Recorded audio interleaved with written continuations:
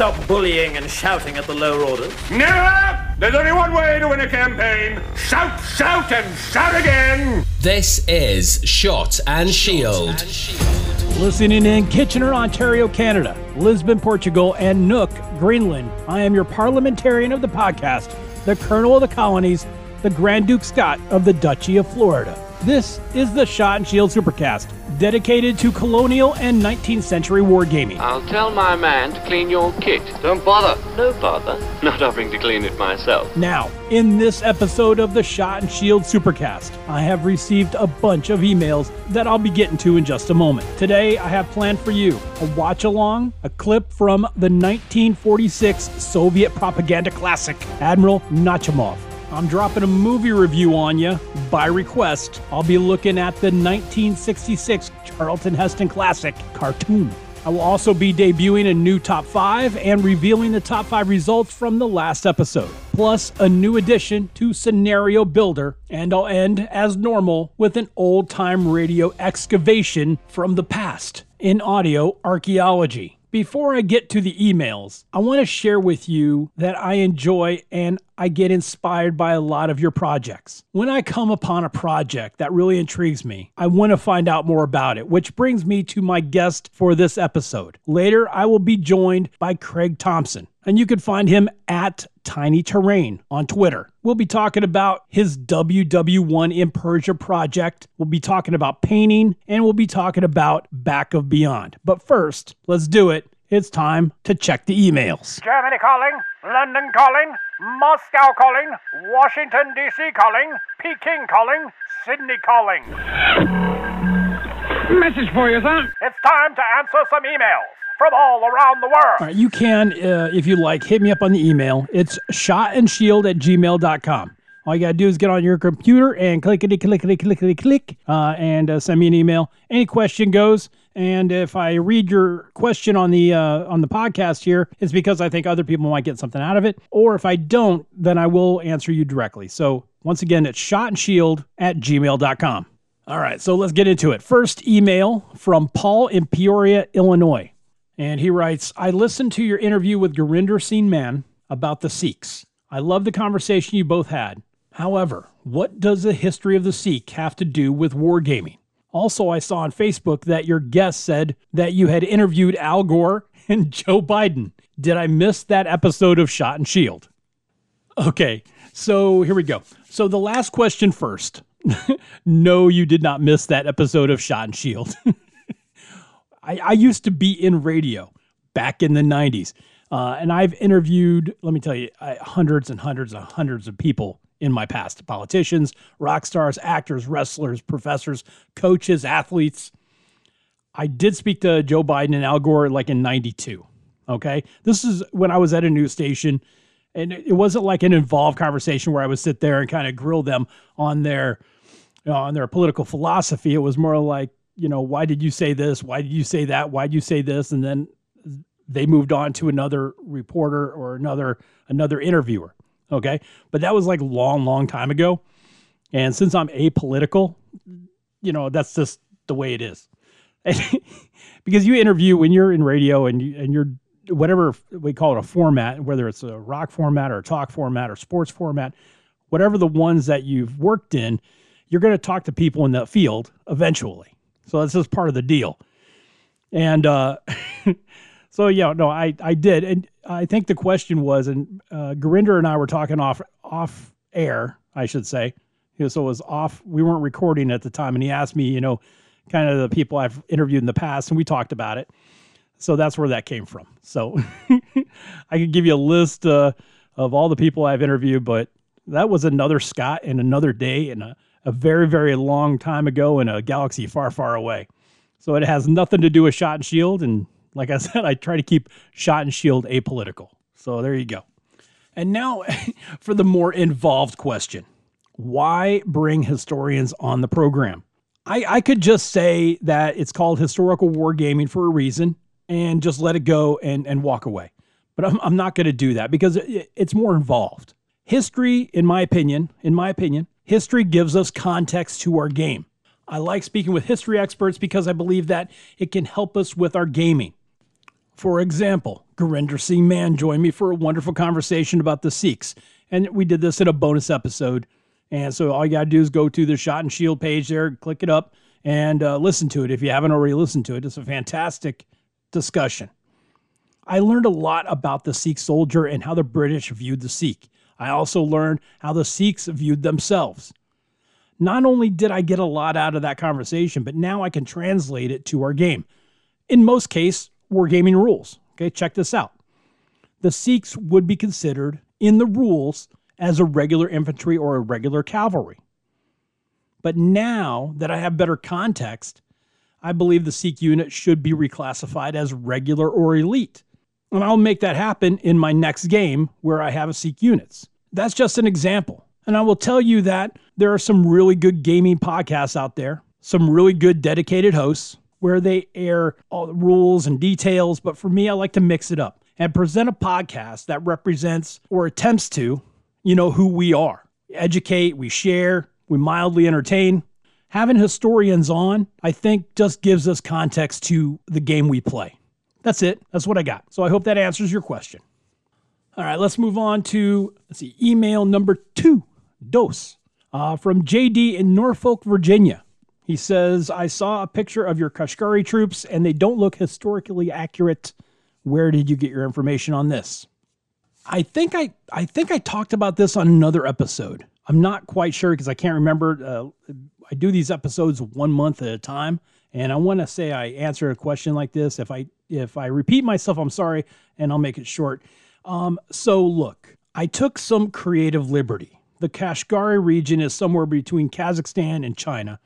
So they're probably very much like the Sarbazes of the region in various shades of red. However, I felt that there should be some Chinese influence in the troops and in the architecture.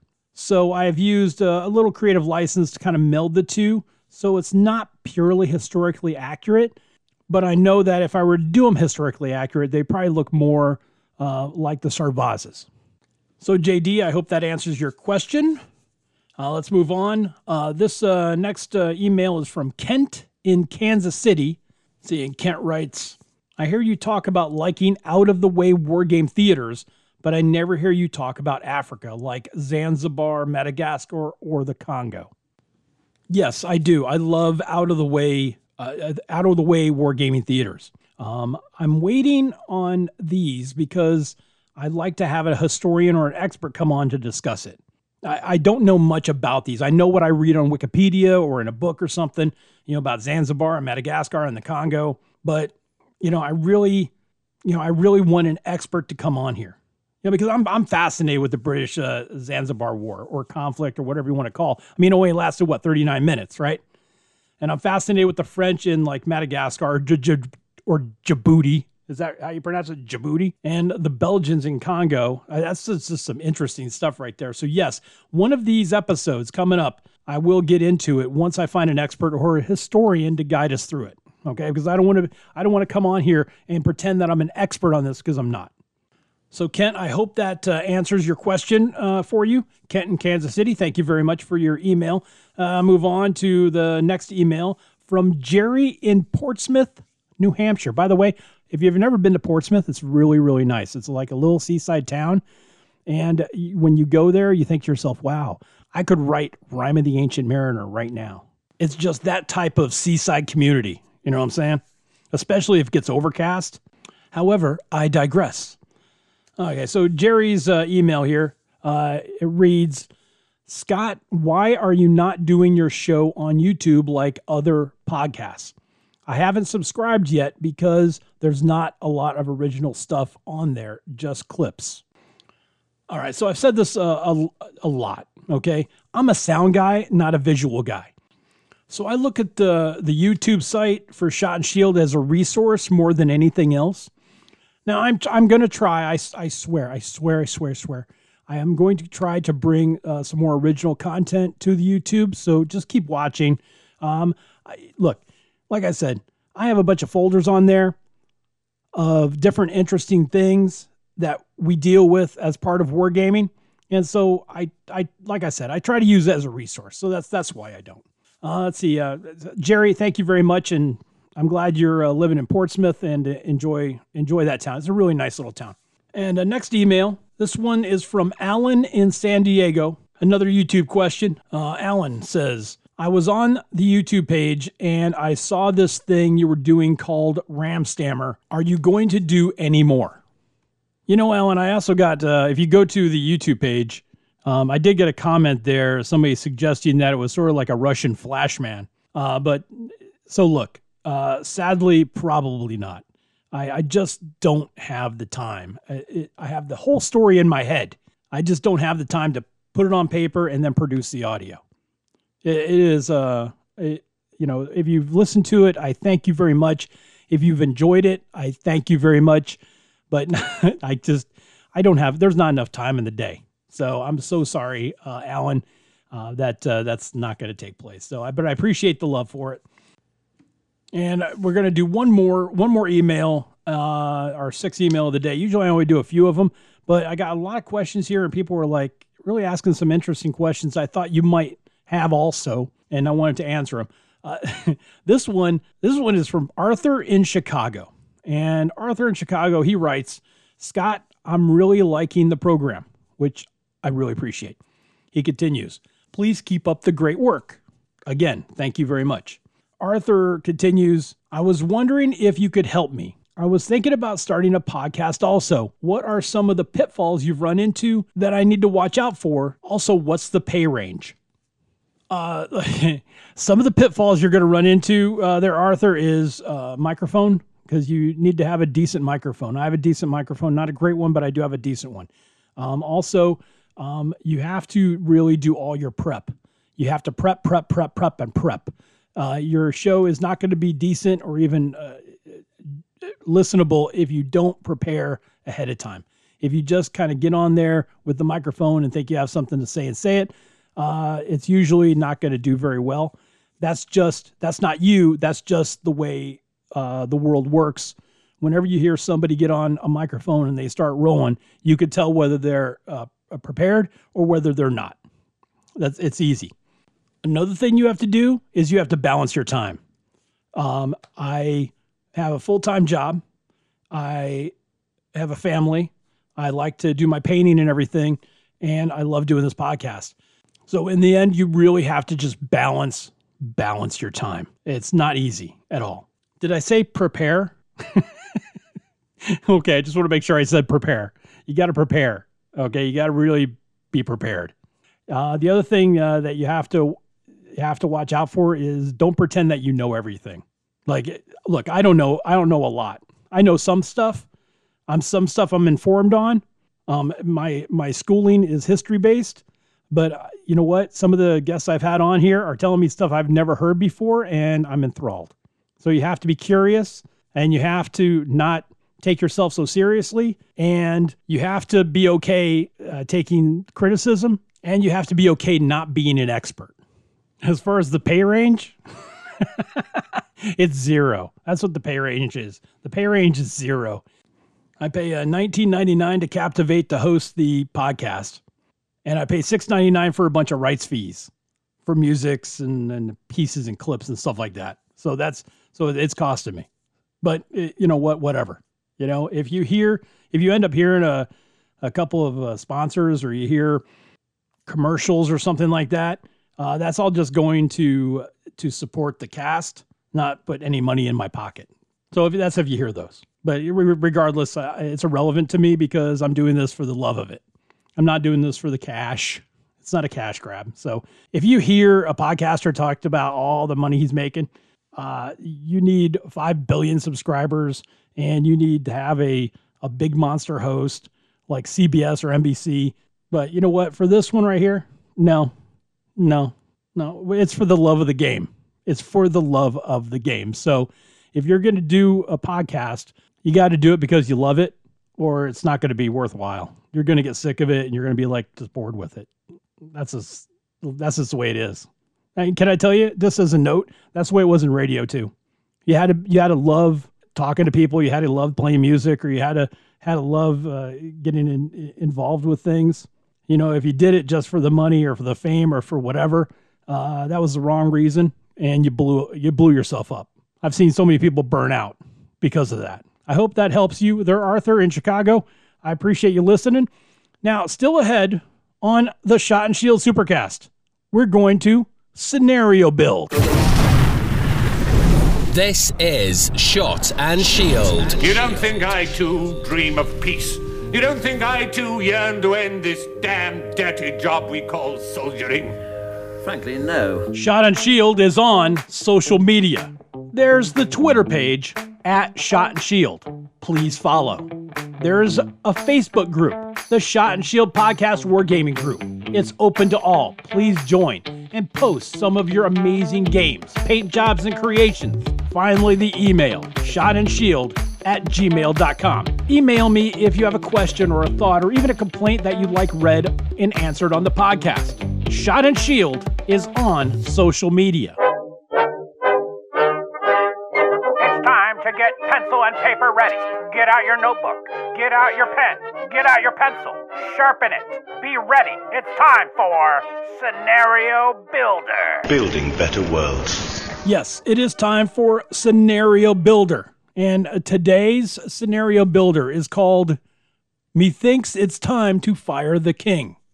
Listen, in the bonus episode, the interview with Gurinder Singh Mann, he told us about a king who was being fired. You know what? Here, listen. Here's a snippet of what we were talking about regarding the Second Anglo-Sikh War. The actual Second Sikh War actually starts some distance away from the key main centers of Lahore and Amritsar and other Punjab territories. It actually takes place in a place called Multan. And it's actually a Hindu ruler there by the name of Diwan Mulraj. And what actually happens is two British officers are there to actually relieve him of his duties. They've been sent by the Lahore Darbar or the Punjab or Sikh Darbar to actually relieve him of his duties. During that time, these two British officers are killed. And what happens then is small forces are sent to actually kind of quell the disturbance. But the disturbance gets bigger and bigger and bigger. Let me go back to something you said earlier about, so you have these two representatives going to tell a king, it's not your job anymore. How does that happen? How does that happen? I think in history, that's never ended well. Okay, I'm going to cut it off right there. So you can hear that. I mean, please go back and listen to that episode because it's so rich with information. Gurinder Singh Mann. It's titled Shot and Shield Bonus with Gurinder Singh Mann. Okay, just go and listen to it again. As for the scenario, this is where I got the idea for the scenario. Methinks it's time to fire the king. This is going to be a very simple game. And as you know, I use the Men Who Would Be Kings rule set. So here's what you got. Your European field force is given 36 points. No artillery. Your tribal field force is given 24 points. It's a simple game. The European field force has to travel to the middle of the table to a mansion or a palace or a government house, capture the king, and escort him off the table where he will take a ship back to a European capital to be educated and rub elbows with high society, always thinking about the kingdom he left behind. But the rub here is that the tribal field force doesn't have to guard the king. They just have to prevent the king from leaving the table. You feeling me? So the European field force, without the artillery, has to roll in, get the king, get out. And the tribal field force can stop them 1 inch into them traveling to the mansion. They can stop them 1 inch from coming back with the king. Either way, the king's not going to die. The king is like you can have all kinds of shots all the way around him, and it ain't going to happen. He's there. He's protected. So that's it. Very simple scenario builder today. Methinks it's time to fire the king. All right, coming up, Craig Thompson. He's going to join me next on Shot and Shield. This is Shot and Shield. Oh, damn. So I'm going to get a little serious for a second. If you're like me and you're disturbed by what's going on in Ukraine, and you're thinking, what can I do? This happens a lot when the world is faced with tragedies like this. You and I have friends in Ukraine, fellow gamers, artists, sculptors, businesses that we've come to know over the years. And outside of wishing them well and hoping they are safe, there are ways you can help. For instance, UNICEF has set up a site to help children. Nova Ukraine helps with humanitarian aid. There is DoctorsWithoutBorders.org, Rescue.org, and ICRC.org, all of whom are helping people in Ukraine. The one which I most admire is World Central Kitchen, WCK.org. They've helped in Haiti, in the Middle East, in Asia, anywhere where people need food. And they're set up right now in Ukraine and around Ukraine to help. I'm not using this platform to ask you to help. I'm using this platform to provide you information if you decide you want to help. Hey, what the blazes is this? A podcast dedicated to colonial and 19th century wargaming. All right, Marines. Nice hunt. This is Shot and Shield.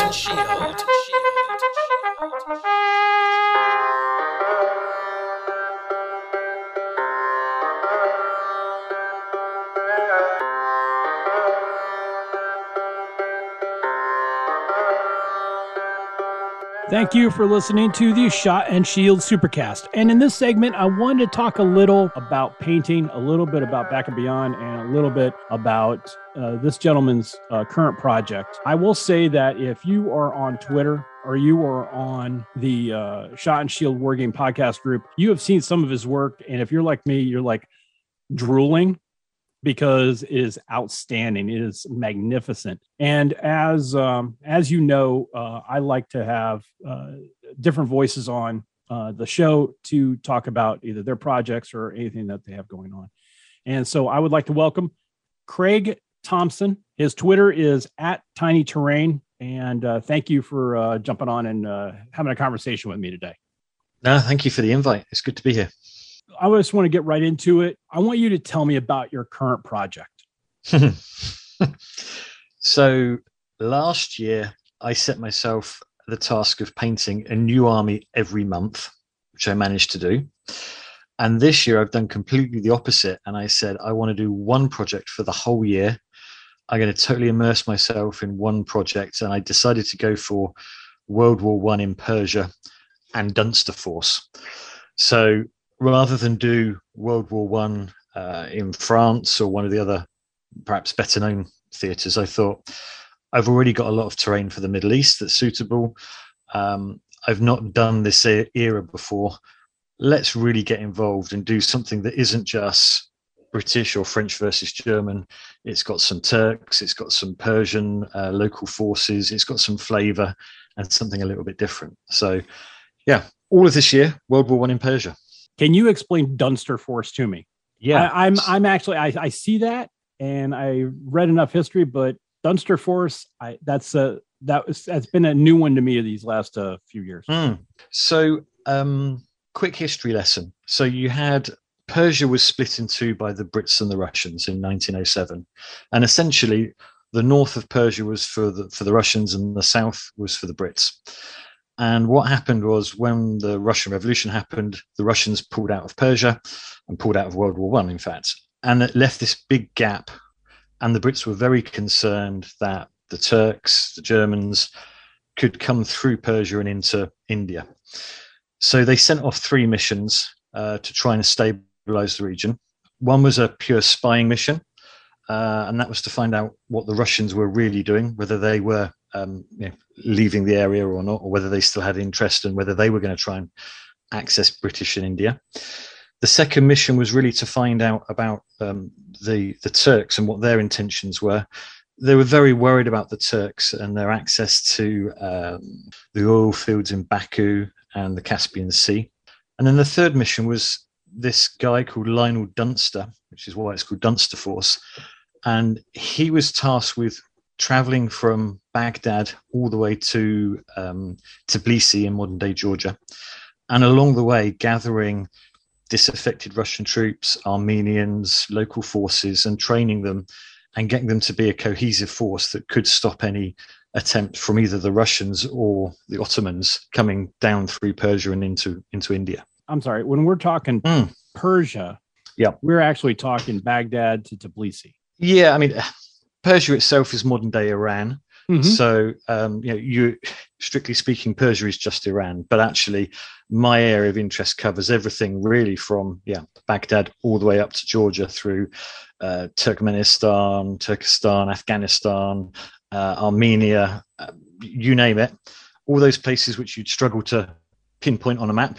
That's the bit I'm interested in. When you put together your armies, and this is what I found really interesting, is when I was seeing your Twitter feed and all the different panels and all the different figures that we're putting up there, you're putting your pictures up there. I noticed that once you had finished the bulk of your armies, the regular forces of British, the regular forces of the Ottomans, then you started working on flavor pieces. When I sit down to do work on my Russian colonials, all right, I'm going to have 50 or 60 of these guys in these white tunics. As a painter, I'm just painting them out. And then once I get all of those 50 or 60 or whatever, however many done, then I sit back and then I spend time on the command stand. And then I spend time on an observation stand or a rocket stand or something like that. The flavor of the piece. So when on the war game table, you're going to have all your troops and everything for your game. But at the same time, folks look at this game. They're seeing the troops, they're seeing everything, but they're also seeing the flavor of the game. Yeah.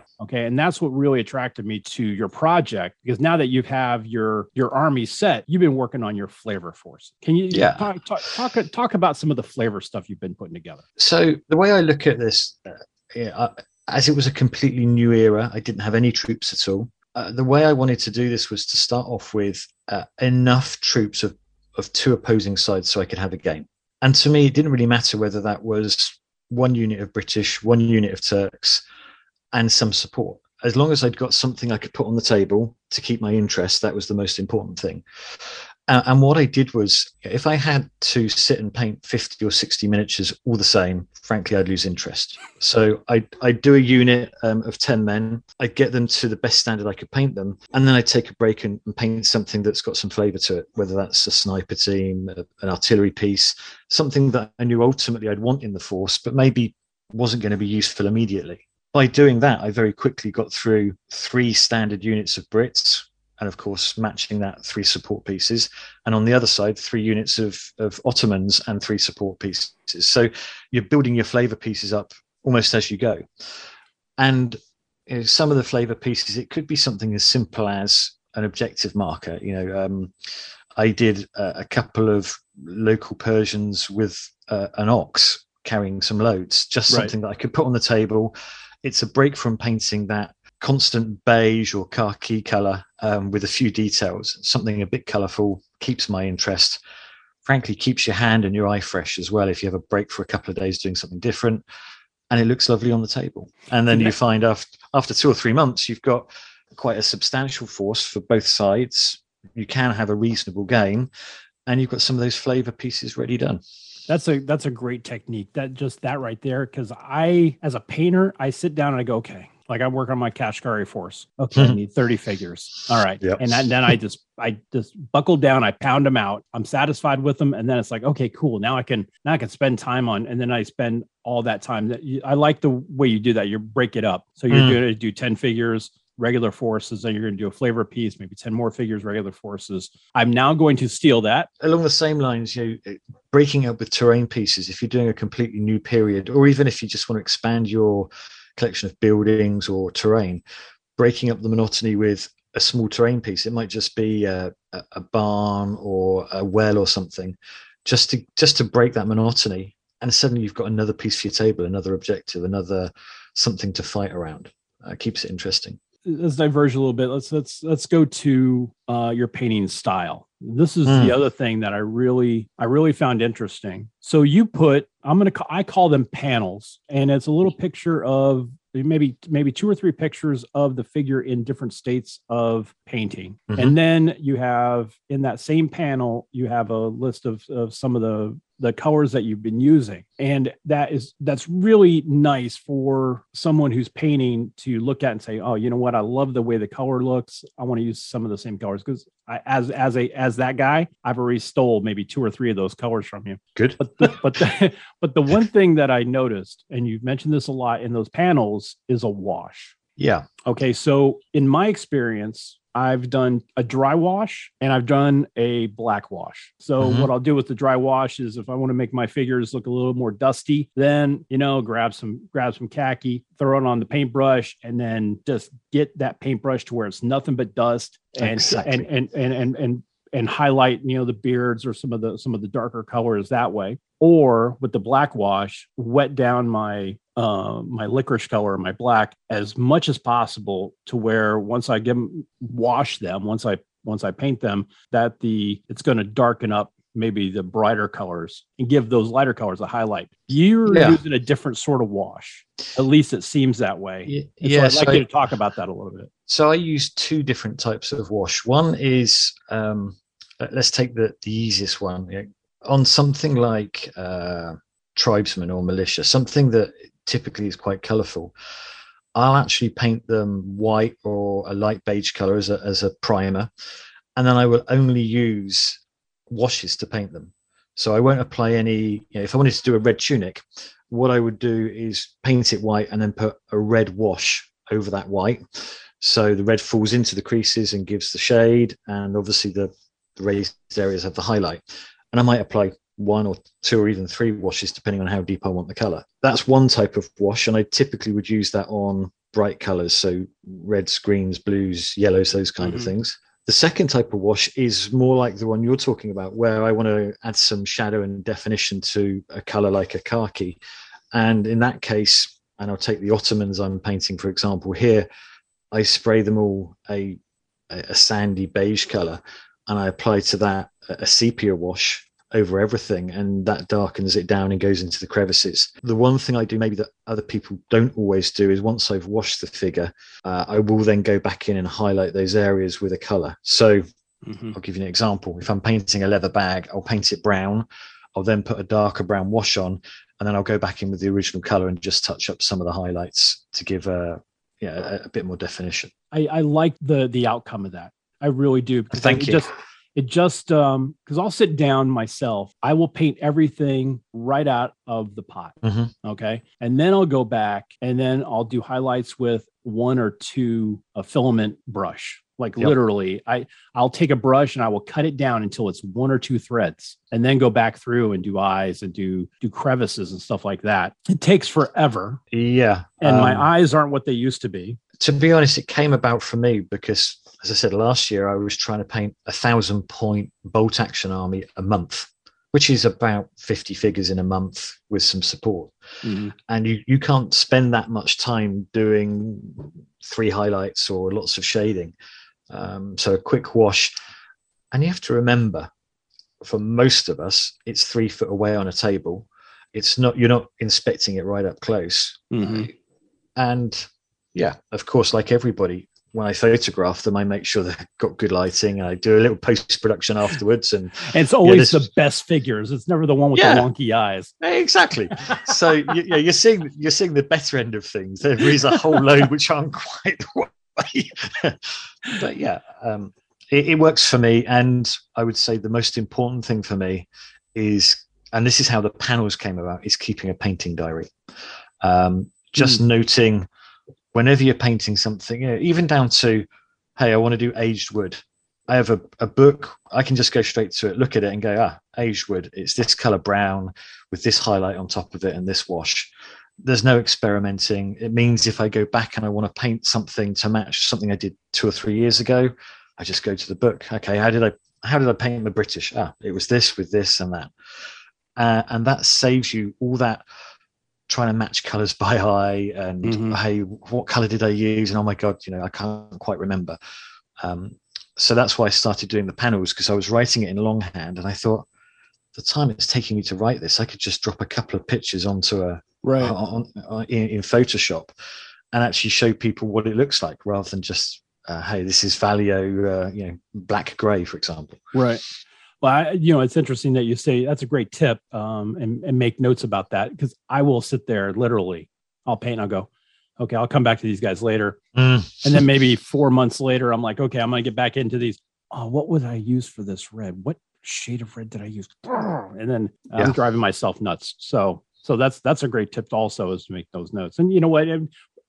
We're probably talking about stuff that other painters and other guys listening right now are like, you guys really, you just coming up on us? No, absolutely. Yeah. There's plenty of people who keep painting diaries. There's plenty of people who use washes. It's nothing new. I've not come up with something outstanding here. It's just, I've kind of fallen upon it.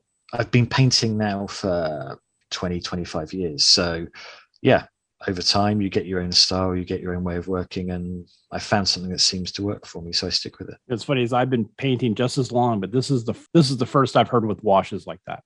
In my collection, I've probably got as many different wash colors as I have solid paint colors. That's how often I use them. So right now on Shot and Shield, we're speaking with Craig Thompson. His Twitter feed is @TinyTerrain. You want to check it out because he has some fantastic panels up there regarding his project, World War I in Persia and the Dunster Force. And you can also, because I've asked Craig to do this, and he's reluctantly agreed to put a bunch of his panels on the Shot and Shield Wargaming podcast group site, where I'm going to pin it for you so you can see some of the examples of what we're talking about here today. The other thing I wanted to talk about, and the reason I'm going to be doing this throughout the next few episodes of Shot and Shield, the next few supercasts, is talking to folks like yourself about Back of Beyond.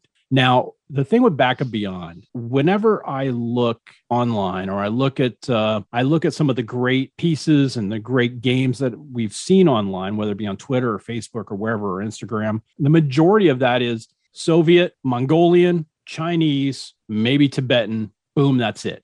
Yep. If that were the case, then why call it Back of Beyond and not just Russian Civil War or something in that framework? So I just wanted to get a perspective on what is your view of what Back of Beyond is. So this is kind of how I ended up doing World War I in Persia, because I decided I wanted to take a big project on.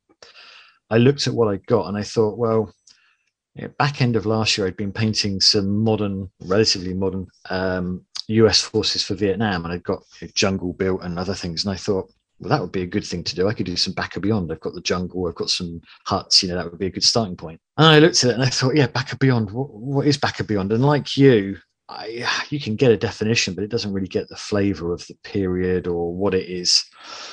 And I thought, you know what?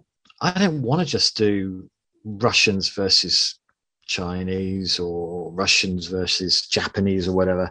To me, I wanted to do something that had a bit more flavor to it. And I think people tend to go down the Back of Beyond being Russia and China and Tibet because, frankly, that's what's in the market. If you look at it, you can go and buy your Russian figures, you can buy your Chinese bandits. There's plenty of model makers out there doing suitable terrain. If you said to somebody, okay, what models are you going to use for Armenians? Right. Okay. It's a bit more tricky. Now that just as a note real quick, that's not to take away from the Russians and the Mongolians or Tibetans or Chinese at all. It's just kind of defining what the whole idea of Back of Beyond is. In your mind, you've said, you know what, World War I in Persia at the back end of World War I, because it's not just 1917, but it's 1917 through past Versailles. Yeah, I think I wanted something that was accessible, but I also wanted to do something that was different. We've all seen 101 World War I games in the trenches in Northern Europe. We've all seen Gallipoli, but I wanted to do something where I could grab a box of Perry tribal militia and build them and do them in crazy colors, or I could do, include some Russians if I wanted to, some Cossacks, because they were in Persia. But I wanted the option as well to say, well, okay, Persia itself is there, but this goes all the way up through Georgia and into the southern edges of Russia, and beyond. So at the moment, I'm focused on World War I in Persia. Ask me again by September, October, November, and I've kind of exhausted what I'm doing in Persia. I could be almost anywhere post 1918 in the Back of Beyond. Currently, my project is Russian colonial, Turkmenistan, Kazakhstan, the Igars, Afghanistan. Great game. And that's my current project here. And I was thinking, this is what happened. All right. So Christmas comes around, right? As it does every year. And my wife knows that I want a really nice map of Asia for my studio. And so she got me this fantastic map of the Citrian expedition. Yep.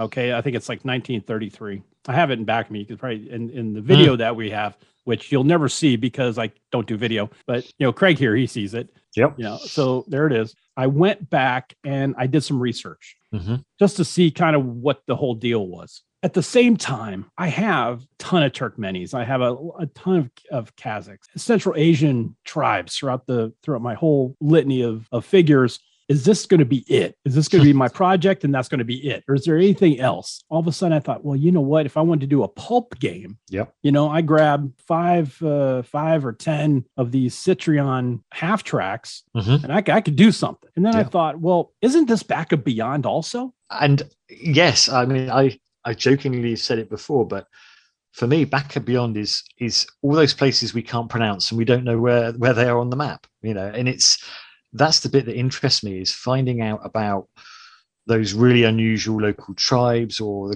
the colors they wore, the customs, whatever it may be, and incorporating that into those small flavor pieces. So you end up with not just a row of Brits and no flavor and it's all khaki and brown and green, but you've got some of those specialist troops, some of those local militia and those kind of things where you've got the color and the flavor and giving them house rules so that they act a little differently from your Russian forces or whatever it may be. That to me is all part of Back of Beyond, and I don't think you have to limit that to a jungle in Southeast Asia for it to be valid. I think it's just as valid to be halfway up a mountain in Afghanistan or wherever. What about, okay, so let's say this. What about non-Asian? Could that be counted as Back of Beyond? Like I'll give you an example. Like I saw a documentary about the new Silk Road, and it was about China's expansion into the world. They had 3 places they were at. One of them was in Afghanistan. The other one was in Djibouti. Okay. So Djibouti and the French. And I'm thinking to myself, why is this not Back of Beyond? It sounds just like it in the late 20s into the 30s. You have a European force in just a beyond country that's hard to pronounce. Why would that not count? For me, I think you can call whatever you want Back of Beyond, whether it is something in the jungles of South America, whether it's something in Central Africa, even polar, it doesn't really matter. For me, it's being, as you said, perhaps beyond the norms, beyond what we normally think of in geographic terms, and some of those unusual, either real things that happened or even let's call it imaginations, the kind of things that could happen, or hey, wouldn't it be interesting to try gaming this? I think as long as it's in maybe a less recognizable place, for me, it's Back of Beyond. So regarding Back of Beyond and the World War I in Persia that you're currently working on your project, when you're finished with that project, what's the next step? What are you taking this to a convention? Are you, is it just something for your local group? Do you know what? I don't actually know at this stage. I mean, I've done a number of gaming shows over the years and put on demo games. They've to date have all been modern games because that's my background. I game and we sell modern figures, but I'm quite comfortable doing demo games, and I may well take it to some UK shows. But this project really is for me. It's because I wanted to do something different. I don't regularly attend a gaming club. I would class myself as a painter and a terrain maker first and a gamer second. So I love playing a game, but actually I get much more enjoyment out of painting something or creating a unique terrain piece. I love doing stuff that people haven't got. I love the idea of me creating something that I know it's a conversion or it's a bespoke piece that nobody else in the world has got the same as me. And I've created something that is absolutely for that particular situation or scenario.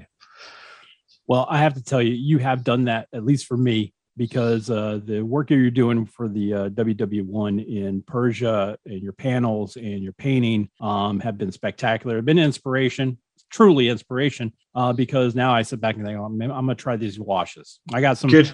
Oh, thank you. Yeah, I got some troops that I'm working on that. I'm gonna try that wash deal out on. Craig, I appreciate your time today. I appreciate you coming on Shot and Shield. No, it's been great, and thank you. It's been good to be part of it. I listen to you when I'm painting, so it's great to be part of it. so you're doing exactly what the podcast is meant to do. Yeah, exactly. Outstanding. I'm successful.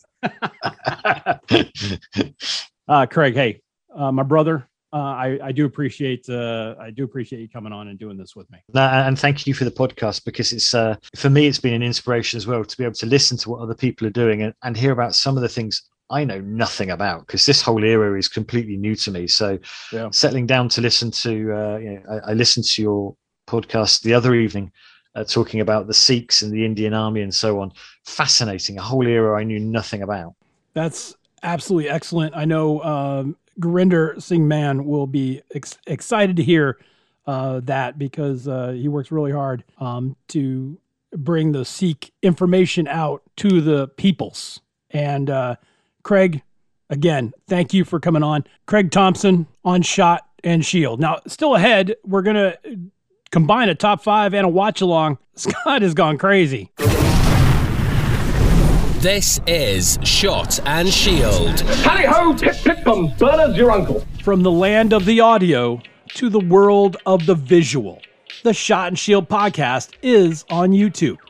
I use YouTube for supplementary information, such as watch-along videos, documentaries of interest, movies that I find that best represent colonial or 19th century inspirations or gaming, and eventually video from interviews that I've already done and that you've heard on the podcast. Just search out, in parentheses, Shot and Shield. You got to put the parentheses in there, parentheses, Shot and Shield, and parentheses, and you'll find it on the YouTube. There's also a link on the podcast info page. So check it out and subscribe to Shot and Shield on YouTube.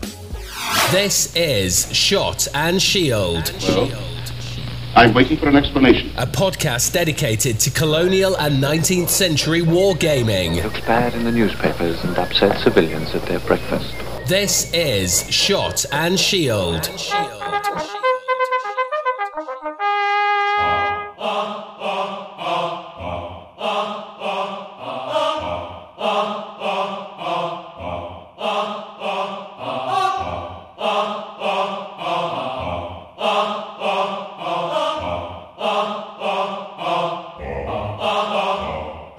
Thank you for listening to the Shot and Shield Supercast. As you may know from previous episode, the top 5 question was, what was the most significant naval battle of the 19th century?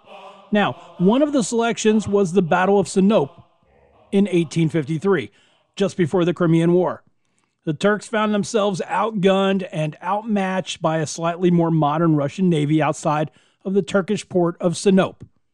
The Battle of Sinope is the subject of today's watch-along. If you go to the Shot and Shield YouTube page, this is what you need to do. Look for the watch-along folder and find a clip entitled Battle of Sinope. The clip itself is from the 1946 Soviet propaganda film classic called Admiral Nachimov, who led the attack on the Turks. So I'll give you a second to find that. Remember, it's YouTube. You're looking for a page or a folder in the playlist called Watch Along Folder, and you're looking for the title called Battle of Sinope. You know, you go look for it. I'll put on some coffee.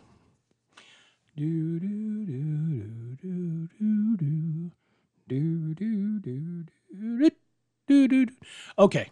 All right. So on the count of 3, we're going to hit play together. All right. 1, 2, 3. All right. So right now you see a bunch of Russian drummers busting out the paradiddles. I used to drum. That's how I know. And now you got the Russian gun crews. They're preparing the cannons. Running around with their mop buckets. Got to make sure the plungers are up against the wall. Hut, hut, hut, hut, hut. Everybody's ready. Silence.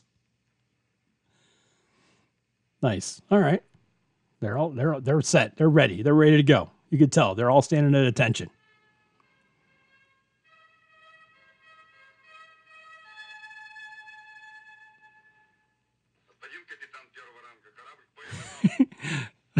Hey, dude, we're locked and loaded. Tell the boss.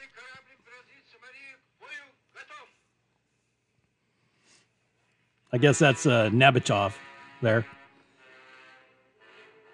I got to tell you, in this clip here, the sailor uniforms for the Turks are actually pretty well done. Take a look at them here in a second. Right now, you're just seeing a bunch of ships with the Turkish flag. But look at the soldiers, the sailors and stuff. It's really very baggy. They got the mismatched clothes, the mismatched outfits, baggy pants, the fez. Nice, well done. And the Turk officers, they're properly attired as well. And Pasha Admiral, he looks happy. He probably is thinking to himself, I got the Russians right where he wants them. Where did these Russians come from? All right, they're coming to my neighborhood. All right, so the fort, it starts firing. Again, the Turk uniforms in this are actually pretty good. Some attention to detail from 1946. Admiral Pasha says fire, so all the Turkish ships are starting to fire. Not doing much against the Russians. They're a little outranged. You know what I'm saying? And if I remember correctly, that was the problem, the range. Russian cannons had better range. And, you know, that therefore the Turks are going to get pummeled, you know, pretty good while the Russians sit safely outside the danger zone, you know? Oh, here we go. Now the Russians start their salvo. And let me tell you, they're really laying it on the Turks, too. And this, you know it's Soviet propaganda. They're really laying it on. The Russian uniforms look pretty good here, too. I mean, it's black and white, but, you know, what are you going to do?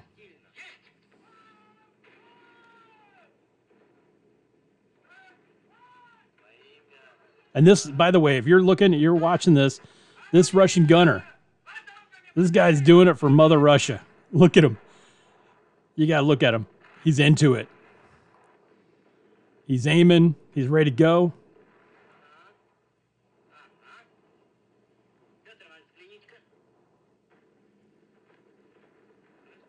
I mean, the models they used for this are actually pretty good. There's this Russian gunner. For Mother Russia. Boom. He's into bam. He's the one guy. He's bringing down everybody. Man, the Turks are just taking it on the chin right now. Did I say I really like the Turkish outfits in this? But yeah, the Turks are just taking a beating right now. Oh. Nabokov or Nachimov. He's like, lay it on, boys. Well, they just lost another one. That's what he's saying. Ooh, brutal. The Turkish fleet is finding a new home for wayward fishes and crustaceans in the waters of Sinope. The admiral there, he's pretty happy. You guys, you can't sail. Here's that Russian gunner again, doing it for Mother Russia.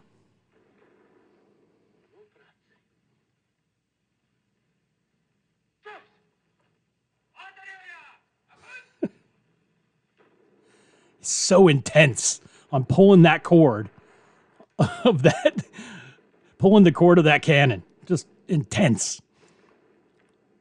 And really, I mean, if you're watching this, you know, like I said, the models on that they did here is very, very good. I mean,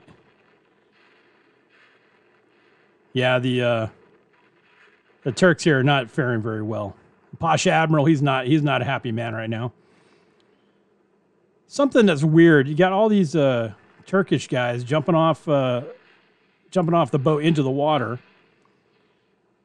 And then you got the one guy who can't swim. Isn't that like, if you're going to be a sailor, shouldn't you know how to swim? I'm just throwing it out there. I don't know. I've never been. Oh, cue the patriotic Russian music. As fire and smoke come from the Turkish fleet as those ships slowly sink into the Black Sea. Slowly.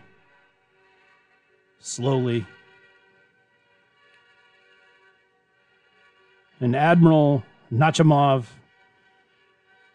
watches and thinks about how good he did and how the Russian Tsar is going to love him. Then they blow up the fort. You know, here's in the film clip, the Russians actually land in Sinope. Did that happen? I don't know if that happened. I wasn't really, I didn't realize that they did that. If they did, I'm surprised they gave it up, because I would have put a lot of folks there and prevented Turkey from, coming back. But Nachimov here is, it's the captured Pasha Admiral who's handing over his sword. Poor guy. Got a feel for him. But they have respect for each other, So there you go. That was the Battle of Sinope, 30th November 1853, from the 1946 Soviet propaganda film classic, Admiral Nachimov. And this ends another watch-along. Just a note: after the victory of Sinope, Nachimov, he commanded the garrison during the siege of Sevastopol. So that, this guy's been around, and he'll continue to be around because that's what he does.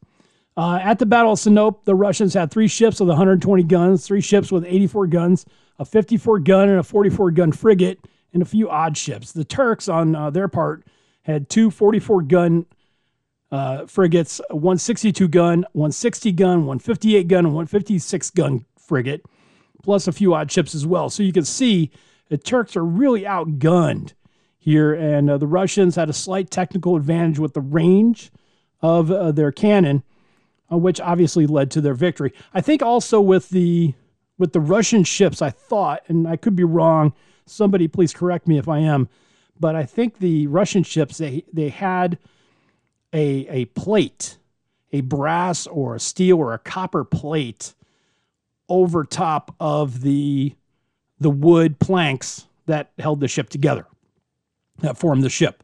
So anyway, so I thought that's a lot of technology for that time period that the Turks were facing. The Turks at this time, the old man of Europe. There wasn't a lot of technological advantage that was going on. So anyway, so let's get back and unveil the results of last month's top 5, because I think that's really important. Now that we've watched one of these battles in play, let's see how the Battle of Sinope fell in last month's top 5. And the Lord spake, saying, Shalt thou count to 3, no more, no less. 3 shall be the number thou shalt count, and the number of the counting shall be 3. 4 shalt thou not count, neither count thou 2, excepting that thou then proceed to 3. It is time for the top 5 reveal. 5 is right out. So last month's top 5, or last episode's top 5, however you want to look at it, the question was, what was the most significant naval battle of the 19th century, as voted on by you, the Shot and Shield listener? Number 5, the Battle of Sinope, 1853, the Crimean War. Number 4, the Battle of Manila Bay, 1898, Spanish-American War. Number 3, the Battle of Lissa, 1866, the Third Italian Unification. Number 2, the Battle of Port Arthur, the Russia-Japanese War, right? By the way, I got a comment. Somebody asked me why this counted as the 19th century.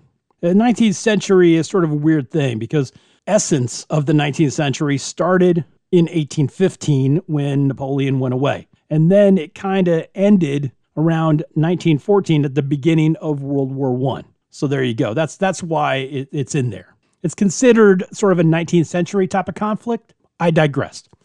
And now, voted number 1 as the most significant naval battle of the 19th century by you, the Shot and Shield listener.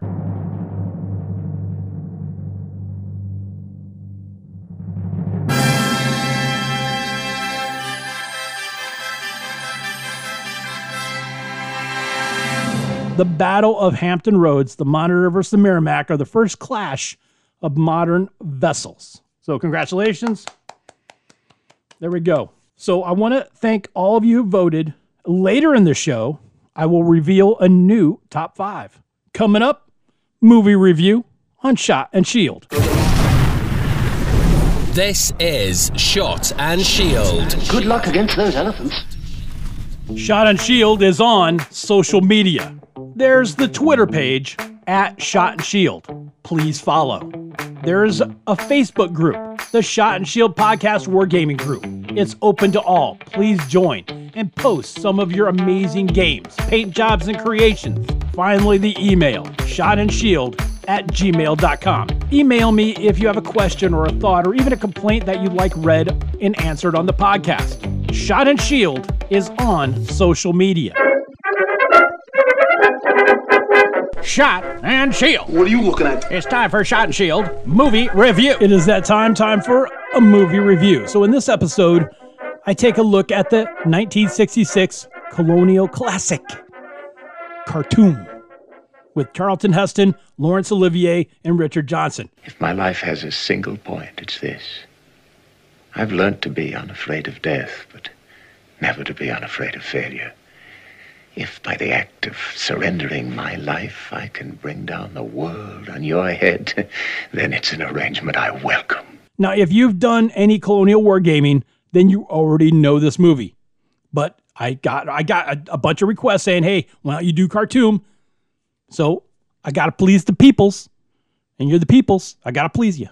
But anyway, so besides, I try to take the movie reviews and put some war game context in there. So obviously, it's just not me sitting there going, okay, so thumbs up or thumbs down, blah, blah, blah, blah, blah. Right? I ain't Siskel. I ain't Ebert.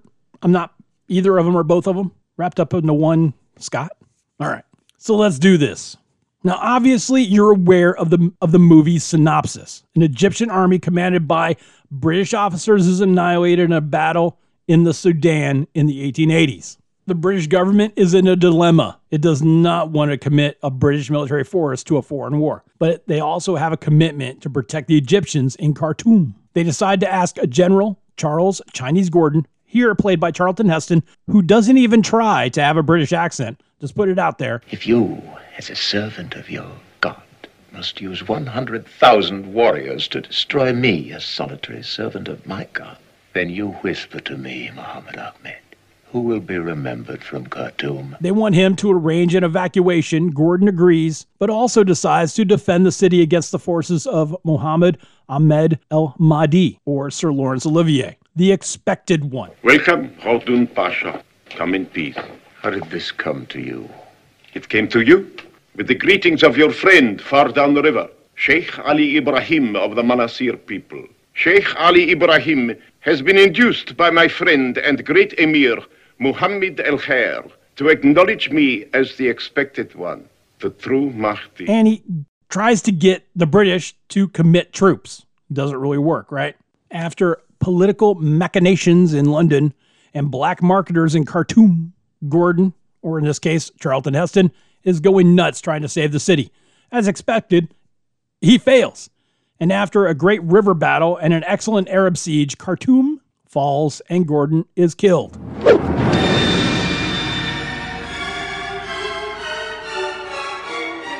This is one of those almost perfect movies for colonial war gamers for 3 reasons. Here we go. Number 1, there is an amazing attention to the detail of the uniforms. The Arab forces are outfitted perfectly. The British camel units are spot on. The Egyptian army is uniformed correctly. If you want to save money and time researching uniforms for North Africa or the Sudan, this is the movie. No need for a book. Just watch this. Number 2, the scenics are spot on. The town of Khartoum is so well put together. The colors, the architecture is just perfect. The buildings, the terrain, fairly simple to recreate as well. You feeling me? Number 3, there are several scenarios you can derive from this movie. The opening battle around the watering hole, the siege of Khartoum, the battle on the river, the skirmish with the camel troops, and the dawn attack while Gordon is driving cattle back to Khartoum. Just 3 reasons why this movie is perfect for the colonial wargamer. So if you're new to colonial wargaming, then in my opinion, the 1966 classic Khartoum is a perfect movie for you to have in your collection. I give it 5 pith helmets. That's, by the way, that's my new scale. 1 pith helmet, not so good. 2 pith helmets, okay. 3 pith helmets, decent. 4 pith helmets, really good. 5 pith helmets, excellent and a must-see. And Khartoum is a 5 pith helmet movie. Scott has spoken. This is Shot and Shield. I hear that conditions in your army are appalling. Well, I'm sorry, but those are my conditions, and you'll just have to accept them. And the Lord spake, saying, Shalt thou count to 3, no more, no less. 3 shall be the number thou shalt count, and the number of the counting shall be 3. 4 shalt thou not count, neither count thou 2, excepting that thou then proceed to 3. It is time for the top 5 reveal. 5 is right out. Now, before I announce our new top 5, if you have a suggestion for a top 5, you can send it to me via DM on Facebook or on Twitter, or email me at shotandshield@gmail.com. I'm up for suggestions. If you got something, let me know. You know, let's bring it, right? So in the new top 5 for April, I was inspired by Edgar and Damien, who I conversed with in my last bonus episode as they spoke about their new rule set, Blood and Steel, from Firelock Games. And as I'm recording right now, the game is on pre-sale at the Firelock Game website. And please, if you have not done so, go listen to that bonus. You can hear the excitement in Damien and Edgar's voice as they talk about Blood and Steel. It's intoxicating. But before you go and get that rule set, before you go and get Blood and Steel and get it in your little grubby hands, I want to know, what is your current rule set of choice for colonial or 19th century wargaming? Let me repeat. What is your current rule set of choice for colonial and 19th century wargaming? Here are my starters. The Men Who Would Be Kings, Sharp's Practice, The Sword and the Flame, Black Powder, or maybe you prefer your house rules. It's okay, put it on there. There's your starters, but please feel free to add anything you use. So the top 5 question on Facebook and Twitter is, what is your current rule set of choice for colonial and 19th century wargaming? So get your vote in today and hear the results on the next Shot and Shield Supercast.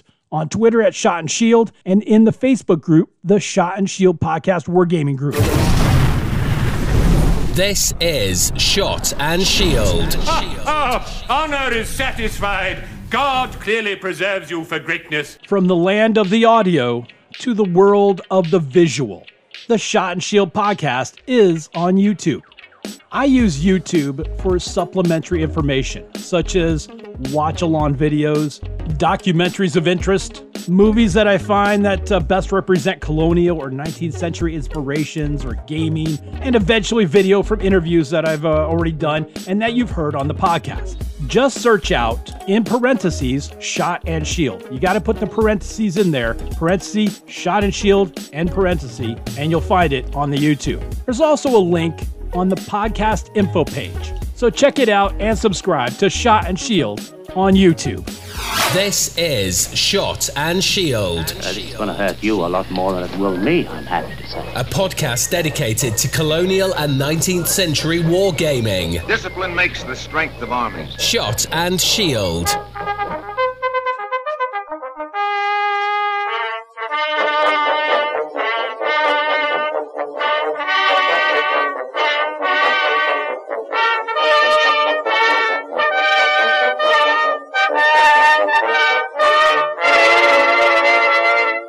Thank you for continuing to listen to the Shot and Shield Supercast. I'm your audio archaeologist, Dr. Phineas J. Scott. And in this episode of the Supercast, I have found a fake news classic. You Are There, the Battle of the Alamo. The You Are There series was really sweet by going back and retelling historical events. And they were doing that as if it were reported for the first time. So please enjoy The Alamo, You Are There. This is John Daly on a little sagebrush-covered mesa overlooking the Mission Alamo. The besieged and completely surrounded garrison of Free Texans, less than 200 men, are still blocking the advance of Santa Anna's 3,000 Mexican troops into the heart of Free Texas. They still hold out. But it may be that on this morning of March 6, 1836, Santa Anna's troops will storm forward in their final all-out attack. For a short while ago, Santa Anna's cannon, which for 11 days have kept up a relentless bombardment of the Alamo, suddenly ceased firing. And there are signs of activity in the Mexican lines. Couriers began to dash to and from Santa Anna's headquarters. The Alamo, March 6, 1836. CBS is there. The defense of the Alamo. CBS asks you to imagine that our microphone is present at this unforgettable moment of Texas history. All things are as they were then, except for one thing. CBS is there. This broadcast, the sixth in a special summer series produced and directed for Columbia by Robert Louis Cheon, is based on authentic historical fact and quotation. And now, The Alamo, March 6th, 1836, and John Daly. Just before us, we wonder, as the whole world wonders, what is going on inside the Alamo. The little mission, which looks like a brown roosting hen, its head the bell tower, and its body the rectangular stockade that stretches back from the mission proper, is ominously quiet. Our CBS mobile unit is outside the Mexican lines and about a half a mile away from the Alamo. The Mexicans have taken no notice of our unit since they first questioned us when we arrived on the scene. The fact that the United States is officially neutral in this revolt of the Texas Patriots against the Santa Anna government still protects us and permits us to continue our observation and reports without let or hindrance. No military action in all history can be compared to this siege. These men, these Texans, could have escaped. They had full warning of Santa Anna's approach with his army of 3,000, but they chose to stand because they knew that unless Santa Anna was stopped, if only for a few precious days, unless his relentless march was stalled, all of Free Texas would fall before the invaders. Of course, it's still possible that the Alamo may be relieved. It's still possible that reinforcements may come. Involuntarily, we keep staring toward the east. Along the road, relief may come, must come, if it is to come. A road swept by a cold March wind. Actually, we know that the chances for relief are so small as to be practically non-existent. These Texans, these farm boys and trappers and cattle raisers, these lads who a few weeks ago were plowing fields and milking cows have almost overnight become soldiers. And meanwhile, one of the most puzzling aspects of the situation has been the continued silence of the portable radio transmitter we know to be inside the Alamo. Our technicians have been on the alert constantly, day and night, but so far we have not been able to get any signal from within the walls. Meantime, the panorama of battle stretches out before us. It looks like some toy battlefield, but we know it is real. The bodies of white-clad Mexican soldiers sprawled on the ground are real. The red blood flag denoting no quarter flies from Santa Anna's lines. Soldiers always say that waiting is worse than battle. We know what they mean now, but we will wait here. And this is John Daly, returning you to the temporary capital of this infant nation, Washington on the Brazos, and Ken Roberts. This is Ken Roberts inside the small, rude, unpainted building which houses the Free Texas Convention, or Consultation as it is called. That cold March wind John Daly spoke about is blowing on the Brazos, too, and the windows of the building have been covered with canvas in an attempt to hold out the cold. The convention, which is working on the Free Texas Constitution, is in recess. Most of the delegates are standing about in small, solemn groups. They're talking quietly and soberly of the news they just heard from John Daly, the news that the final all-out attack on the Alamo may be impending. Mrs. Eliza Benson, who lives in the neighborhood, is here with me now. She has kindly consented to answer a few questions. Mrs. Benson, I understand you have a son with Lieutenant Colonel Travis at the Alamo. Yes, I have, Mr. Roberts. Well, how long has he been in the Army? Oh, not long. 2 weeks, maybe. We only been in Texas all told less than 3 months. Where did you come from, Mrs. Benson? From Indian Territory out near Independence Way. See, we had a few acres that Sam, my husband, bought from the land office. Uh-huh. And the Indians come and Sam was killed. We didn't have anything, not even a wagon. So I took my boy Philip and we walked down here. 250 miles. Sure was a long walk. Yes, it must have been. And now you have a home here in Texas? Well, we got some acreage near Goliad. But just when Philip was getting set to put in a crop, all this trouble started. All the young men went into the Army, and Philip, he went too. Do you think those boys, Philip and the others, will be able to hold off Santa Anna? Well, I didn't know anything about that.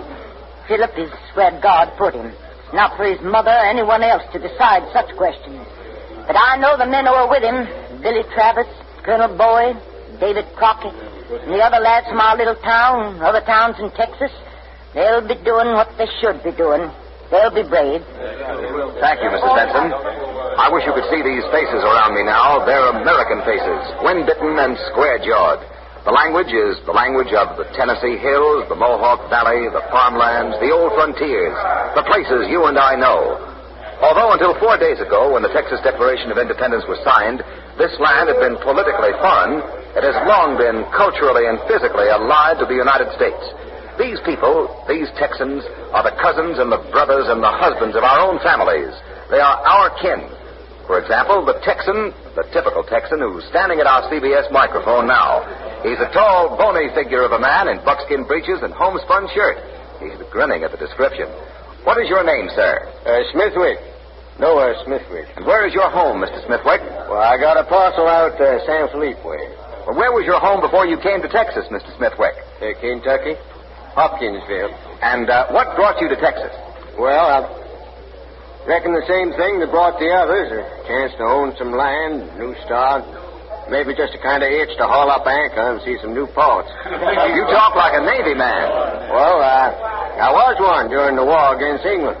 1812. I see. Yeah. Gunner's mate on the good old Constitution. Ironside, that was. Uh-huh. Yeah, I came home after the war and kind of couldn't get used to things, you know. And a fella come through town, he talked mighty big about this here place called Texas and said as how old Moses Austin got himself a whopping big grand of land and was offering farmland and some 400 acres of pasture to folks who'd come down this way. So pack up my kit and caboodle and come down. Well, did you get all that was promised to you, Mr. Smithwick? Got some. Well, is Texas what you expected it to be? Well, I reckon it's a mite different from what we was told it would be. How's that, sir? Well, this fellow who signed us up, he's a tolerable good liar, you know. Liar? Yeah. He said that there'd be no taxes, and he said as how the country was so full of game. Now, get this. Wild horses, turkey, and buffalo, that all one would have to do to get a meal is pitch a bowie knife over his left shoulder. And he said as how when you planted corn, you'd have to back up real fast so as the stalk wouldn't bash in the chin coming up. Terrible good lie. Well, Mr. Smithwick, how do you feel about what the boys at the Alamo are doing? Holding off Santa Anna, I mean. Giving Texas time. Oh, well, I tell you, I figure this way, Mr. Roberts. That's your name, isn't it? That's right, sir. Well, those boys, they kind of calculated what the situation was and did what they figured was needed. And it's a right grand thing they're doing, and we ain't forgetting that either. Those boys know what they're fighting for. Yes, I guess they do. We got no more reason to be part of Mexico than we has to be part of China, you know. How's that, Mr. Smithwick? Well, we don't speak the same language, think the same way, and that ain't all. We've been doing our best, you know, to mind our own business, asking precious little. But now what's happened? Well, I tell you, Steve Austin goes down to Mexico City to speak our cause, And Santa Anna smacks him into a dungeon for almost a year. Now tell me, is that how free citizens get treated in a decent country? Oh, I guess it isn't. No, you guess right. We ask for schools for our kids and little things like trial by jury and the right to speak a piece when we're in a mind to speak. Now, I know what the talk is how we're all of us here nothing but a crew of pirates and ruffians out to stir up trouble. Well, that just ain't so. We're plain, ordinary, God-fearing Excuse me, Mr. Weewick. A rider has just entered the convention hall. His clothes are caked with mud. He looks tired. He looks as if he's ridden a long way and ridden hard. The men are crowding around him now, but he's pushing his way through to the desk. I'm going to try to get up to him. One side, please. Would you step aside, please? Get off that cable.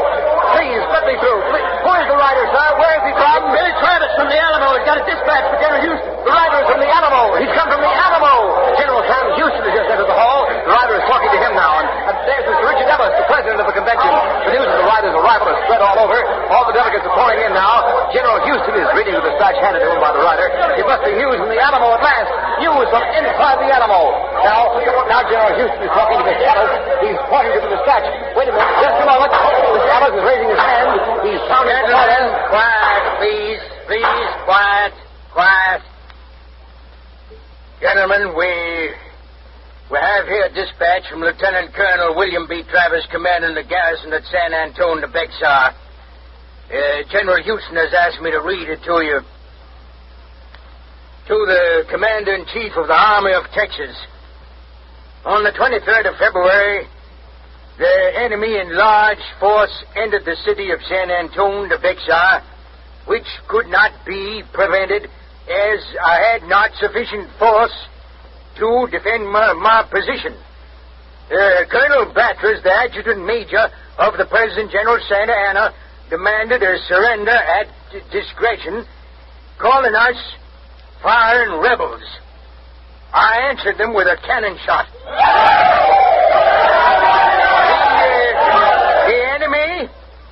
The enemy commenced a bombardment with a 5-inch howitzer, which together with heavy cannonade has been kept up incessantly ever since.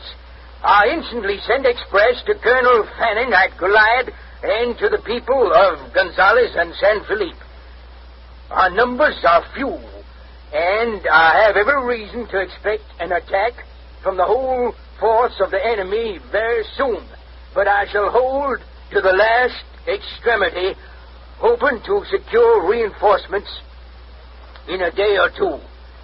Do hasten on aid to me as rapidly as possible, as from the superior number of the enemy, it would be impossible for us to keep them out much longer. If they overpower us, we fall a sacrifice at the shrine of our country, and we hope posterity in our country will do our memory justice. Give me help for my country, victory or death. Signed, W.B. Travis, Lieutenant Colonel. So ends the dispatch. There it is. There you have it. The first official word of the situation within the Alamo. I hope you heard it as Mr. Ellis read it to the delegates here at Washington on the Brazos this morning of March 6, 1836. Although the dispatch confirms everything John Daly has been able to report to you from the CBS mobile unit, although most of the information contained in the dispatch is already known, still this is the first official word that has come through from the Alamo itself since it was besieged 11 days ago. While the dispatch was defiant, almost heroic, its meaning is clear. The situation was desperate then when there was still hope for reinforcements. It is even more desperate now that hope is dim. Mr. Ellis, General Houston, and some of the delegates have been holding a consultation. Mr. Ellis is calling to order again. Gentlemen, quiet. Quiet, please, quiet. General Houston, I will now give you your orders. As Commander-in-Chief of the Texas Army, you're ordered forthwith to repair to such place on the frontier as you may deem advisable.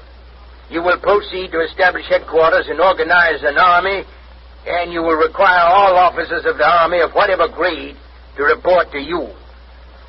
And, as it is impossible at this time to determine any particular line of action, you will act according to the emergencies of the occasion and the best dictates of your own judgment for the purpose of protecting our frontier and advancing the best interests of our country.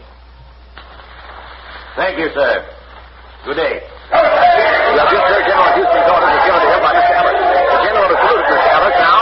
He's coming this way, pushing his way through the delegates. They're shaking his hands, patting him on the back, and wishing him well. Oh, General Houston, this is CBS.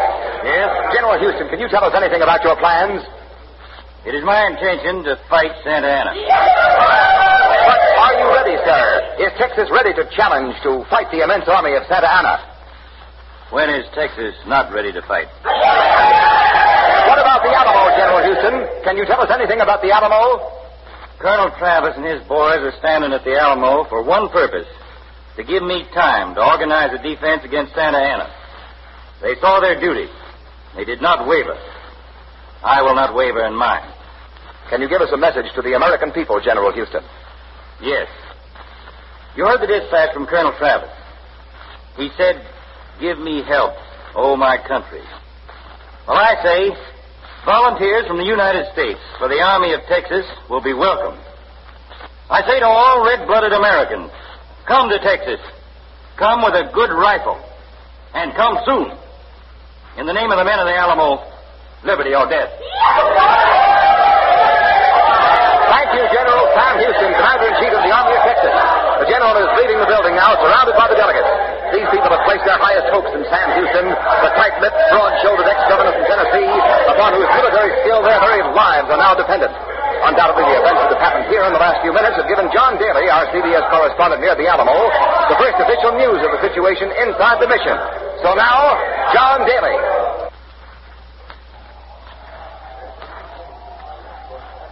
Heard some faint sounds from the shortwave transmitter inside the Alamo. The couriers behind Santa Anna's lines have disappeared. The silence has deepened.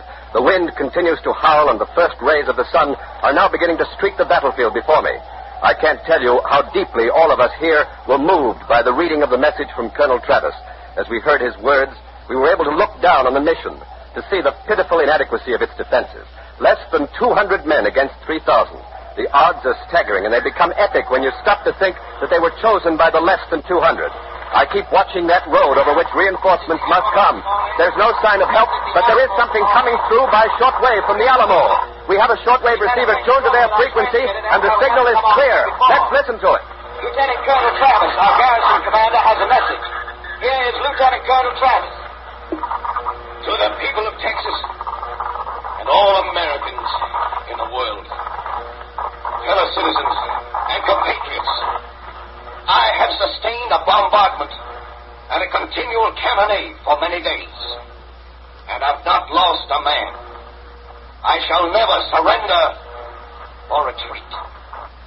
I call on you in the name of liberty, of patriotism, and everything dear to the American character, to come to our aid with all dispatch. If this call is neglected, I am determined to sustain myself as long as possible and die like a soldier who never forgets what is due to his own honor and that of his country. Victory or death. This is the Alamo. This is the Alamo. That was the commander of our garrison, Lieutenant Colonel William B. Travis, appealing for reinforcements. I hope we're getting through. I hope you heard the colonel, because we sure need those reinforcements. Now, here's the Honorable Davy Crockett. He wants to say a word. Howdy. Can't talk long, because it looks like we got a little excitement here about. If some of you folks are wondering what an ex-congressman is doing down here in San Antonio, well, I had a bit of a difference of opinion with my constituents back home in Tennessee. I told them that if they didn't re-elect me, they might all go to places, and I'd go to Texas. Here I am. And here's where every freedom-loving man ought to be. I'm proud to identify myself with the fighting men of Texas. I consider it a rare honor to be able to defend, in company with my fellow citizens, the liberties of our common country. That was the Honorable Davy Crockett talking to the people of the United States of America. Well, where are you, lad? You coming? We're waiting on you. This is the Alamo. This is the Alamo. Hope we're getting through. I reckon you folks might like to know how we're making out here. Well, we got beeves enough, corn enough, and I ain't heard no complaining yet about the supply of liquid refreshments. It's quiet now. Too darn quiet for comfort if you're asking me. Some of the boys are catching a little shut-eye at the posts. And we made up that when the attack comes, the bells here will be rung. And that'll be the alarm. Well, now, some of the boys got some messages there they want me to send, so here goes.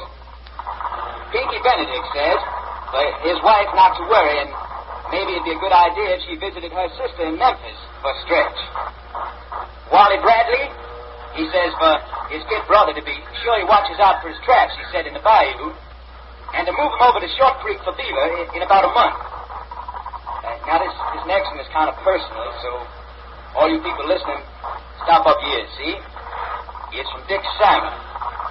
He says to his wife that he sure loves her a heap, and to kiss the baby for her. Kiss him for me too, Mom. Well, now that's all for now.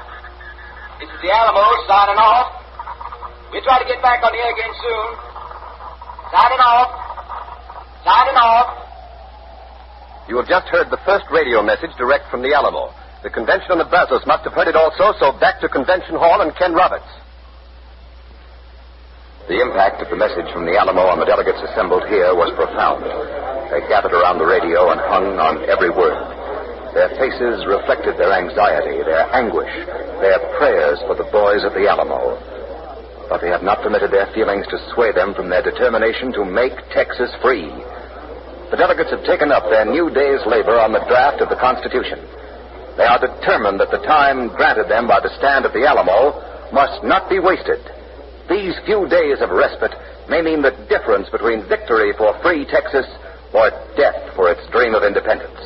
And help is on the way, we know that, as Travis and his men hold off Santa Anna on the western frontier. Volunteers from the United States are pouring in from the east. They're coming, they're on the march. Men from Kentucky, Tennessee, Ohio, and Indiana. Men from Maine and New York and Massachusetts. Right at this moment, a transport loaded with troops headed for Texas is about to pull out from a wharf somewhere in Louisiana. For an on-the-spot description of the embarkment of these volunteers, we take you now to Jackson Beck.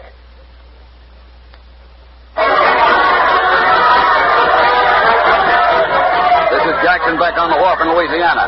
A crack regiment of militia, Colonel Thomas Watson commanding, is aboard ship and ready to sail for Texas. There's a band here on the deck serenading the boys, and hundreds of people have turned out to see them off. I'm not permitted to give you their exact number, but I can tell you that the number is not meager, and the men are packed with fight. For the past few days, ever since news of Santa Anna's advance and the siege of the Alamo reached New Orleans, an air of wild excitement has spread over the city. Though the United States government maintains a strict policy of official neutrality, it is inevitable that the natural sympathy for the American colonists in Texas should be translated into action. Enlistment officers are on every street corner. The roll of volunteers swells every hour. Beside me now is the man who commands this detachment, Colonel Tom Watson. Colonel Watson, it looks like your men are anxious to get to Texas. Anxious, huh? If that steamboat don't sail fast enough, I reckon as how they'll get out and swim. We're all anxious. We're proud to be able to lend a helping hand to our brothers of Texas. To fight for freedom, sir, is man's greatest privilege. If the boys at the Alamo are listening, here's our message to them. We are coming. We are marching to Texas. Victory or death. Thank you, Colonel Watson. There goes the ship's bell. She's ready to go out. Colonel Watson's going aboard. The excitement of the crowd is now at peak level. The lines have been thrown off. There's the ship's whistle. Big side wheel beginning to turn. You can probably hear it, threshing the water as the ship gets underway. Now the crowd's going stark raving crazy. This is the CBS studio in Washington on the Brazos. We have interrupted Jackson Beck because we have a report of action at the Alamo. We take you now to John Daly. Santa Anna has begun the attack on the Alamo. The Alamo bells are sounding the alarm. The Mexican bugles are calling for the charge. We can see it all. It's like a play on a stage spread out before our eyes. The Mexican infantry, dragging escalades to scale the walls, is pouring over the little patch of ground that has separated the Alamo from the Mexican forces. They've been met with a withering fire from the Texans' rifles and small cannon. But although Santa Anna's men are falling like flies, they're still pressing forward. The ground is covered with bodies. The Mexican losses will be terrific no matter what the outcome. But no one can doubt their bravery. of the Alamo now, but as far as I can see, not a single Mexican has yet been able to scale them. The smoke and the dust of battle has settled like a pall on this bloody scene. We can hear gunfire, the shouts of officers, the moans and the screams of the wounded. It's a ghastly, horrible glamour of blood and war. There seems to be some slackening of fire from within the Alamo, and Mexican troops have rallied and are storming the walls once again. They're up on the escalades. I think they've mounted the ladders and are getting inside the Alamo, but there's so much smoke and dust, it's impossible to be sure. Here come the Mexican cavalry. About 1,000 horsemen, they're charging across the field. Their sabers are glittering in the sun. Their horses setting up a terrific cloud of dust. The Alamo is calling. Our shortwave receiver is blasting a message. The Alamo is on the air. I'm here in a little chapel, and I can see them pouring over the wall and dropping into the courtyard. It's a whopping fracas, you take it from me. Over yonder way, on some kind of a scaffolding or something, Colonel Travis has set up a little cannon. He's got it aimed right smack at the courtyard. Clean them out like a blue, green, red ass. But it ain't stopping others from coming over the wall and coming even faster. Travis and his boys are trying to reload the cannon. And now the Mexicans opened up. They're firing point blank at him. Travis is down. He's down, but he's still got his pistol. Look at that. He's aiming at one of the officers. Got him. Now they're headed this way. Some of the boys here squatted down in back of the windows and doors. We ain't got time for reloading. And they're coming straight on at us. The boys have turned their rifles upside down. They ain't gonna walk in like they see with the meeting house. They're listening. This is the Alamo. They're still here. Still fighting. And whatever happens out there, you keep right on fighting, understand? Reckon a lot of boys could use an extra hand. Travis is dead. Boy is dead. But we ain't. Not yet. Mátalo! Mátalo, señor! Mátalo! This is John Daly. The signal from the Alamo has failed, finished. The flag of Texas is coming down from the mast. The battle is over. The Alamo has fallen. We remember the blood-red flag, the no quarter sign which flew from Santa Anna's lines, and we wonder how many Texas survivors there are, if any. Santa Anna has promised there will be none, and Santa Anna is noted for his cruelty. He has gained the Alamo, but strictly from a military point of view, he has lost something far more precious, surprise and time. If the defenders of the Alamo had not held him here for 2 weeks, if they'd permitted him to march eastward into the heart of Texas, it's impossible to say what the consequences would have been for Texas' dreams of independence. But now, because of what these less than 200 heroes have done against the enemy's 3,000, now Texas has a fighting chance for freedom. Undoubtedly, they've won for themselves immortality. Undoubtedly, they'll never be forgotten. There will be others who will take their places. Of that you may be certain, for Texas has only just begun to fight. And at this very moment, General Sam Houston is gathering an army of volunteers, men who will soon be ready to take the field against Santa Anna, men who are even now dedicating themselves to avenging the slaughter here. Mexicans are still scaling the Alamo walls amidst the confusion of the littered savage. And that was You Are There, The Alamo, from 1947, which I got to tell you, I feel they did a pretty good job capturing the news of the event. I normally wouldn't have put this on, considering I did a watch along with the last Battle of the Alamo in a past episode. And it was just in the last couple months. But I thought because they did a really nice job, and I wanted to balance out the program a little bit, I thought, playing this sort of Western-y type drama with this news flavor might be interesting as well. So there you go, your audio archaeological find today, The Alamo, You Are There, on this edition of the Shot and Shield Supercast.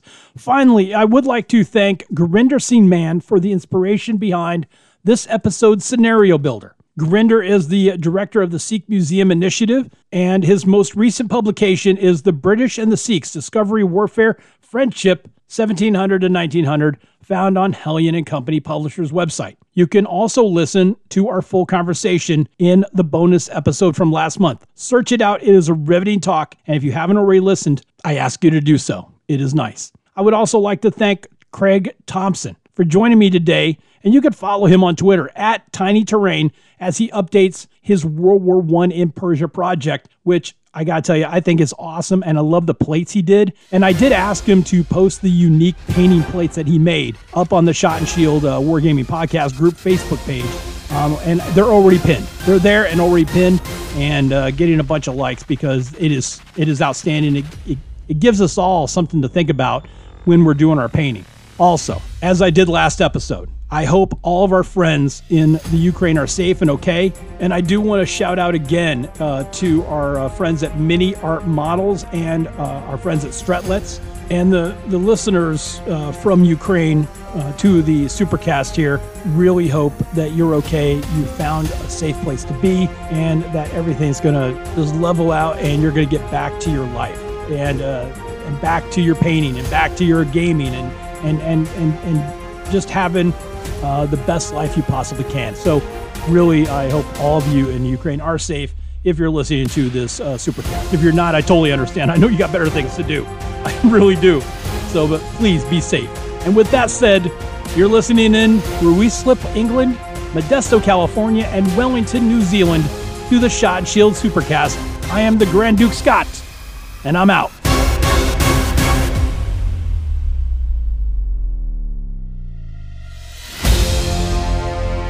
Remember, it's just the same here as anywhere else in the world. Everything has a price. So pay your money and don't expect any free samples. This has been a production of the Experience 13 Podcast Network. 13! Your electricity.